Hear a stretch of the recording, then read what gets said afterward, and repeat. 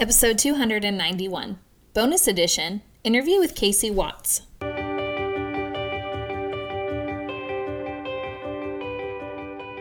Hey y'all, welcome to the Empowering Educators podcast. I am Gretchen, your host and expert lesson learner. I'm a national board certified elementary teacher turned teacher, trainer, and coach. All the lessons I've learned and am learning on my edgy journey, I share with you right here. From every silly mistake to the most glorious successes, you're going to hear stories and strategies that will inspire you to become your best. I have to warn you, as an educator, I can't help but hold you accountable for doing the work. So every episode, I leave you with practical, tangible next steps so you can implement your learning and maximize your impact. Whether you're teaching a lesson or learning one yourself, there's always a lesson if you're willing to pay close attention. Elite educators, that's the secret to staying empowered. Bring on today's lesson. Welcome to the Always a Lesson Summer Interview Series. I've asked some very special guests to bring their wisdom to you all throughout May, June, July, and August. Connecting you with other elite educators is one of my favorite parts of this job as a teacher, leader, and podcaster. The insight that you are going to gain from these conversations is going to prepare you to hit the ground running during the back-to-school season, but more importantly, it is going to reignite your passion and your potential as an educator. Are you ready to level up what you bring to the table and how you serve those you lead? Then buckle up and let's go. Ooh, elite educators, cannot wait to jump into today's episode. We have a guest, a friend, a colleague, Casey Watts. She's going to help you reignite your passion and potential. So let me share a little bit more about her with you. Casey Watts is an impact coach and consultant, as well as a school-based instructional specialist in East Texas. She received her Bachelor of Interdisciplinary Studies with a focus on elementary education and her Master's degree of Education from Stephen F. Austin State University. And over the past several years, she's focused her research and work on effective collaboration that leads to collective efficacy. And in that work, she's recognized the importance of internal and external components that are absolutely necessary for cohesive, vision-driven teams. And in her experience, she has realized that it is possible even when you feel overwhelmed by resistance and roadblocks. So without further ado, let's jump into the conversation. Hey, Casey, thanks so much for being a guest here on the Empowering Educators podcast. Hey, I'm super excited to be here. Can't wait to start the conversation. I know we've got folks tuning in from all over the world and they just want to hear from you. So start at the beginning. How do you and I know each other and how does that play into why we're chatting today? Yeah. So it's funny. I mean, of course, you're Gretchen Bridgers. So I've seen you for years and years and have followed all of your things. And about 3 or 4 years ago, I started attending the Simply Coaching Summit. Mm-hmm. And I know you've been a part of that for many years since it's been going on. And I, about 3 years ago, started presenting. And I think we just kind of developed a collaborative relationship from the presentations and through social media. And then we read the book. What was the book? Leadership Isn't for Cowards. Oh, yes. And you did a Clubhouse talk on it, and we chatted together about that book, and it's just been so great to have someone else to talk about collaborative leadership with. Oh, I know. It's so fantastic. And what I love about meeting other edupreneurs and educators is we create our own PLN. Like we are not focused on just who's in our school building, in our district, in our friendship circle. We are really like, okay, cool. You do things different and you have a unique perspective. I need to get to know you and how can you help me grow? And it's just been really cool to see all the different topics you present on and what your passion is and getting to follow your journey too. So why don't we back up? Where did you start in terms of teaching? And then now where are you in leadership? Yeah. I've had a fairly simple journey, and I'm sure it's not much unlike other people and their journeys, but I have been elementary teacher for many years. So I taught in the classroom grades. I changed from grade to grade level for about well, I guess 13 years before I came out of the classroom. And so I taught grades K through 5, all subject areas. I've had experience as an inclusive classroom teacher, departmentalized. So when I stepped out of the classroom, this is actually an interesting story. The first time I stepped out of the classroom, I had been a classroom teacher at a new school for 2 years, only 2 years. And I was about probably 27 years old. And the leader asked me if I would like to step into the academic coordinator role, which was at the school that it was. It's a charter school in Texas, at the university, at one of the universities around here. And so it's really, really small. So there's the principal or CEO of the school, and then there's the academic coordinator. And those are the two leadership positions at the school. So of course, I said, yes, why wouldn't I want to do that? Not knowing that it was going to be the hardest year of my career and not one that I would want to continue. So I think I went into it believing that I had all of the skills necessary to, and I had all of these ideas about what we could adjust in our school and change and the way things could improve, but I wasn't ready as a leader. And after that 1 year, I asked to go back to the classroom, and I had to go to a first grade classroom because it was the only thing available. And I was so scared, but I was like, listen, I will take it as long as in the future you agreed to put me in an upper grade level. And I ended up staying in first grade for 4 years because I loved it so much. Oh my gosh. Yeah. I loved it so much. And then I shifted up to other grade levels after 4 years. Because another thing about me is I like change. And not everyone likes change, but I really like change. So I have to adjust what I'm doing every 4 or 5 years to still thrive. Yeah. The problem with that, though, is kind of what happened with that role. Like I jumped into it thinking I knew what it could and should be. And yet I had no idea because I hadn't, like I said, I hadn't developed as a leader. So it took a lot of intentionality before stepping back into something like that and knowing that I couldn't just understand content and instruction, but I had to know leadership and I had to know people and I had to know empathy and I had to know collaboration. So I had a lot of time to develop that after I went back to the classroom. And then I moved into, as a classroom teacher, I also did consulting for primarily literacy, as a literacy consultant. And then I shifted into the role of instructional coach. And here I am. I've been in this new school I've been an instructional coach for about 6 years. I've been in a new school for 3 years as the instructional specialist.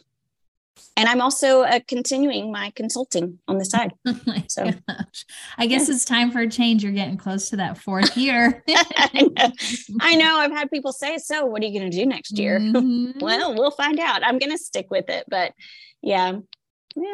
It seems like you're pretty brave. When change comes, you welcome it. It excites you, ignites you again. You kind of develop a different side of you.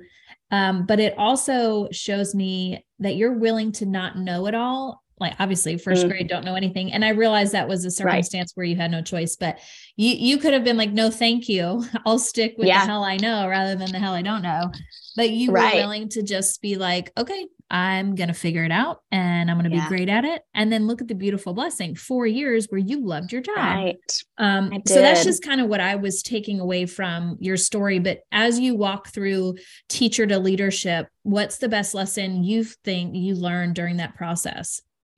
I think this kind of goes to the question about like what I would suggest to someone who wants to be a teacher leader, is a teacher leader, or wants to move into that leadership role. And that is resiliency is key. And I have learned not just resiliency. I want to talk about two things actually.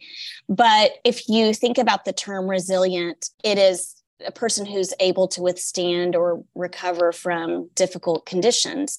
And isn't that teaching, right? That is the world of education.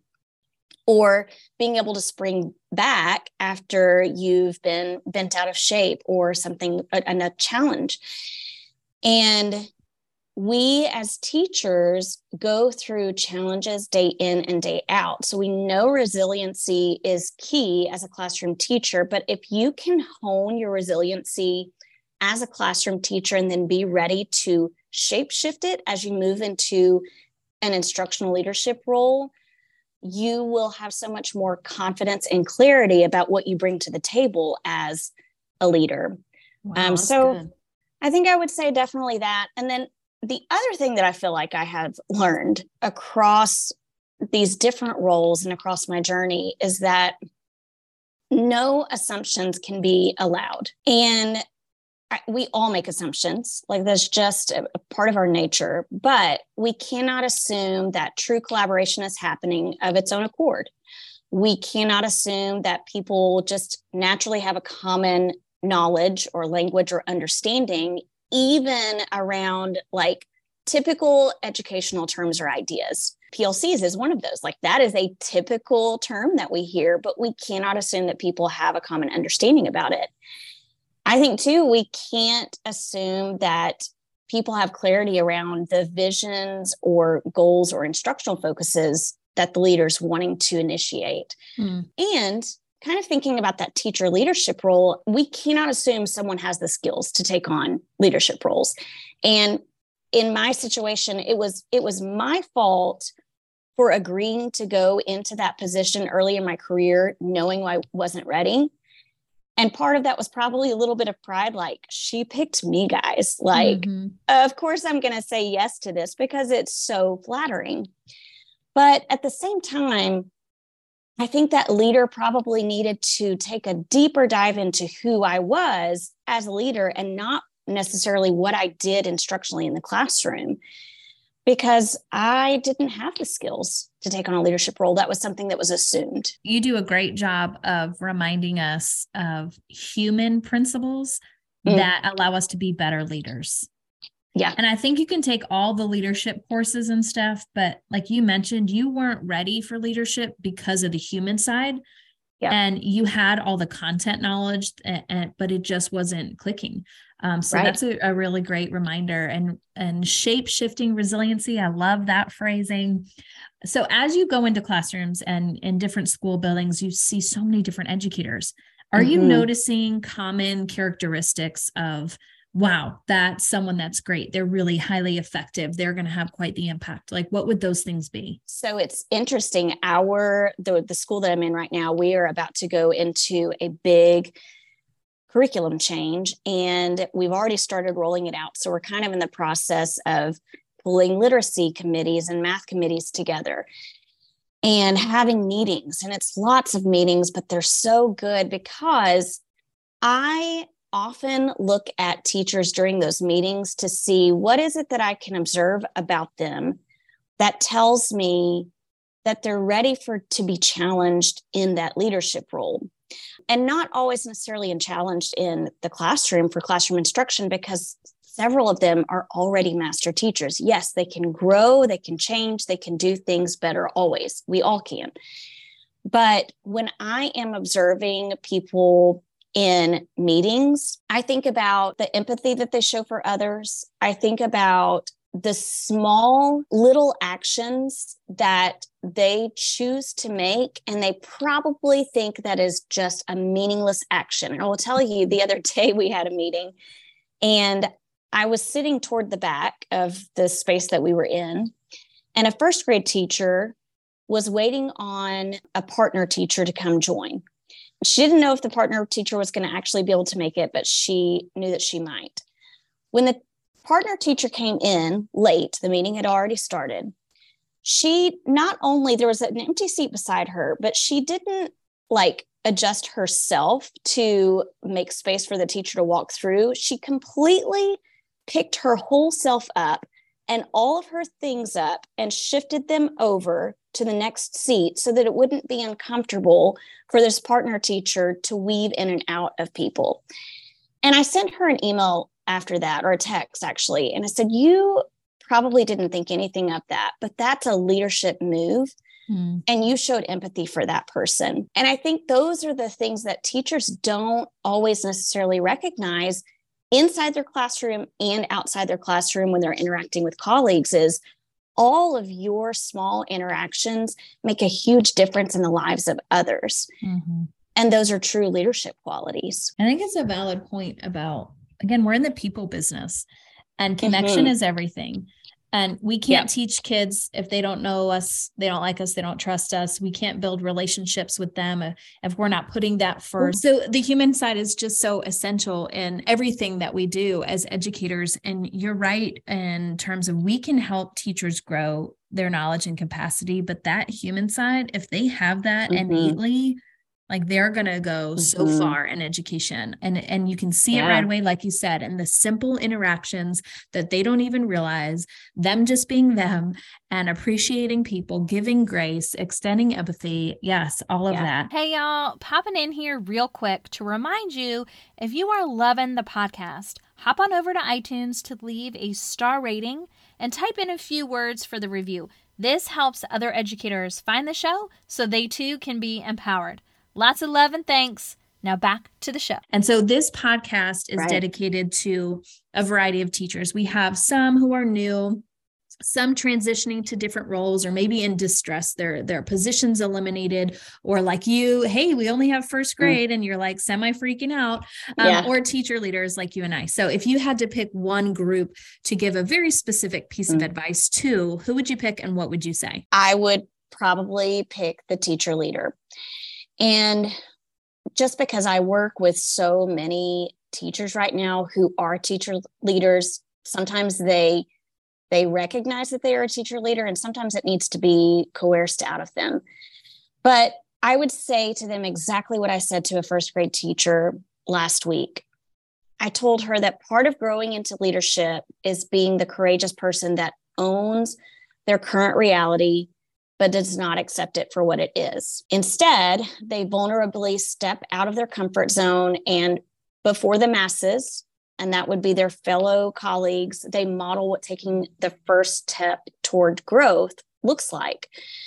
And not only do they then experience success themselves, but they pave the way for others to take their own first next steps. And I would challenge them in their desire to grow and change, to have deep reflections and lean into others, because people are watching them as teacher leaders and they're not looking to see perfection. They're looking only to see what is real and how you as a teacher leader are going to handle what is real. And the thing about teacher leaders is they seek perfection.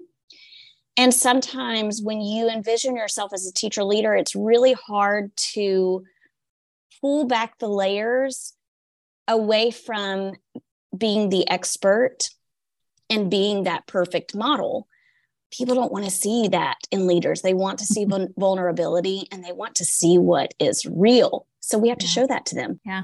And not be afraid that it makes you look weak or ineffective, that it actually makes you relatable, that it draws people closer to you. Yeah, it's so powerful. So let's shift to you as a learner now. As we are constantly learning and growing, how do you stay current? What's happening in the field? What exactly do you do to make sure, especially you were talking about literacy, because that's ever changing. And then you mentioned your new curriculum. So how are you staying on top of all the shifts and changes? It is through my professional learning network. Everything is through my professional learning network.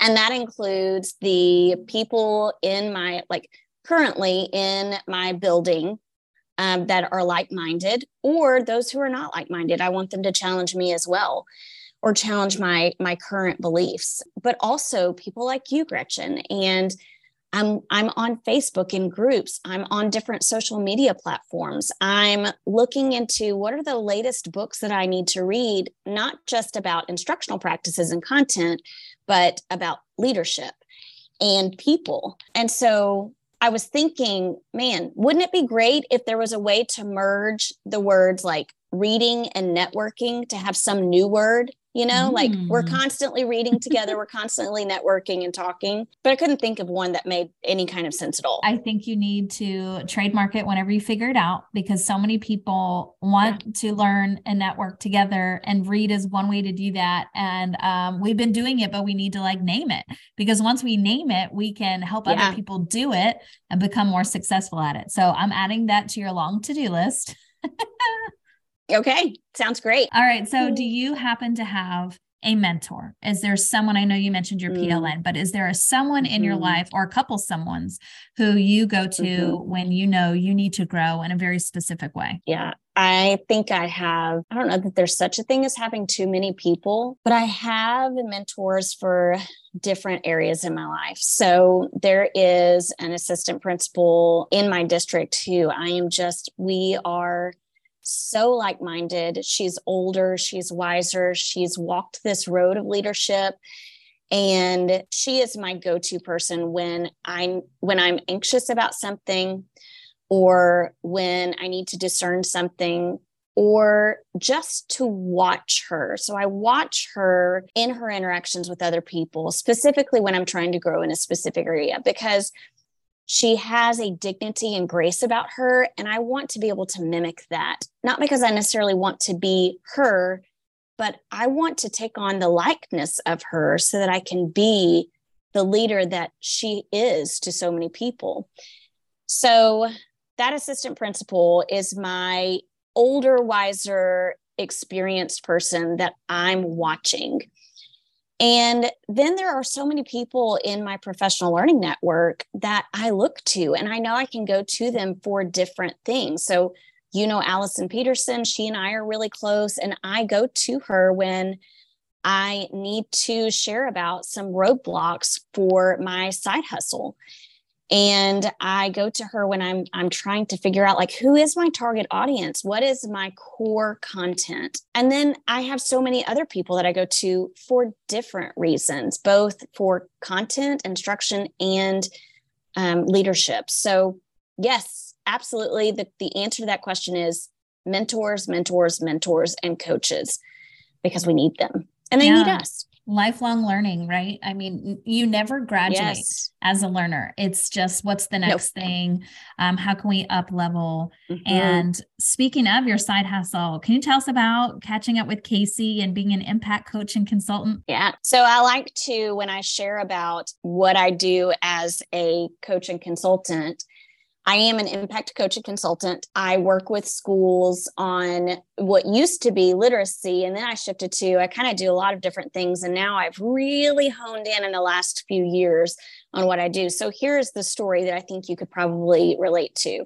You experience maybe teams who struggle to move forward, right? Like, for example, you feel like a team, or even a whole organization, struggles with the same things again and again and again, and then there's no change, or there's no significant growth in student learning, or the culture and climate just give the vibe that we're spinning our wheels but not making any gains. And this often happens because people don't know what they're working toward. They lack clarity around a vision, or they lack the skill and will to approach the vision. And so many times instructional leaders have so much on their plates that they don't know where to start to make change happen. And they resort to purchasing another product or program that doesn't really solve any problems, or they implement another protocol that they haven't fully developed. So my specialty is vision casting and scripting critical moves so leaders can untangle their messy, hard to reach visions or their instructional goals. And I strategically move teams forward, even when change seems impossible. So together with instructional leaders, we zoom out to see the bigger picture and develop a vision or instructional goal. And we zoom in to script the critical moves necessary to reach that vision. So that's what I do as a consultant. Oh, that's so amazing. Are you working primarily with solo folks or districts only? Like, if someone's listening and they're like, we need you, how do they go about working with you? So they can find me at my website, catchingupwithcasey.com. And there is a coaching and consulting tab that tells you all about my services. I actually have 3 specific sessions that I'm offering this year. If someone was to hire me, I go into the district and work with the leadership team and or teacher teams. It just kind of depends on, are we needing to develop our vision and instructional goals, or are we ready for teams to start working toward these visions and instructional goals? And then, so I do primarily work within districts as part of my consulting, but I also do virtual calls as well. Oh, cool. So I can kind of do a little bit of everything. Yeah. And I know like change is your thing and you're always willing to develop. So what's on the horizon? What is next for you? Where are you trying to grow your skill set next? Yeah. So, like where I am right now, I kind of find this as my research field. I have the opportunity and the blessing of being able to go to work every day in what I consider my research field. But ultimately, I would like to be a full-time consultant. So that is my ultimate goal. And I'm utilizing this time as well as like my consulting time in other schools to craft content that allows everyone to build cohesive, vision-driven teams. So with that, one of the projects that I am working on, I have 2 things that I'm working on right now. One, I continuously do live sessions every Sunday. So those live, I call them Change Catalyst conversations. Those live sessions happen just about every Sunday at 7 p.m. on Facebook, LinkedIn, or YouTube. And I can leave that for you to put in the show notes. And in those conversations, like my next one, we're talking about saying no to PLCs, which is going to be an interesting topic because a lot of people hear that and they're like, wait a minute, what? Slow your roll. Surely you're not saying say no to PLCs. And I'm not saying don't work within a PLC, but I have some things that you can say no to. And part of that, I will be sharing about this new PLC Reset Sharecast that I'm doing on Marco Polo that's completely free, but it's going to help people to decide, how do we reset our PLCs or how do we start them from scratch? Because oddly enough, some schools just don't have the belief that they're necessary or haven't started to implement them yet. So that's one thing. And then the next kind of really big picture kind of thing is writing that book. Yes. I've got on my vision board, like just a statement that says, write that book. Yes. And that book is going to be all about building cohesive, vision-driven teams that stay away from faux collaboration. That's powerful. And you better write the dang book and come up with the word about collaborating and networking. Your list is right. I'll throw it in there. Well, Casey, I want to be respectful of your time. So before I let you go, I just want to ask you one question. It's, how do you reignite that passion and potential as an educator? You have to find your people. And I so believe in this because I've been there. I have been in the position not once, not twice, but probably 3 or 4 times. I mean, we all know how much I love change and how much I've talked about it in this episode. But, I find that I want to change when I'm starting to reach burnout and when I don't feel ignited. And the only way to shift out of that is to get into conversations with other people, because then I can decide, what am I being called to? And what is it? Like, as I'm listening in to these other people in my professional learning network, what is it that they're talking about that sparks a little bit of energy in me? What is it that could reignite me? And then I know what my focus can be. And here's the thing, Gretchen, when we find passion in something that we're doing, even the hard things that we do become easier and more manageable. And that's how we reignite our passion. So good. You always just bring the best advice that's so applicable. It's tangible in the fact that I feel like I can implement it right away. It's not overwhelming. And you're honest that, it's a process and it's not overnight and you may not know exactly what to do. And you lean on your people who know you, who will hold you accountable, who know what you're made of, who remind you of what your dreams are. And because of them, they can help you see through the fog, which is burnout or stress or overwhelm. Mm-hmm. Absolutely. Well, on behalf of Elite Educators everywhere, thank you so much for your time. Remind us again, where can we find you and learn more and just ask you all the questions or watch your journey?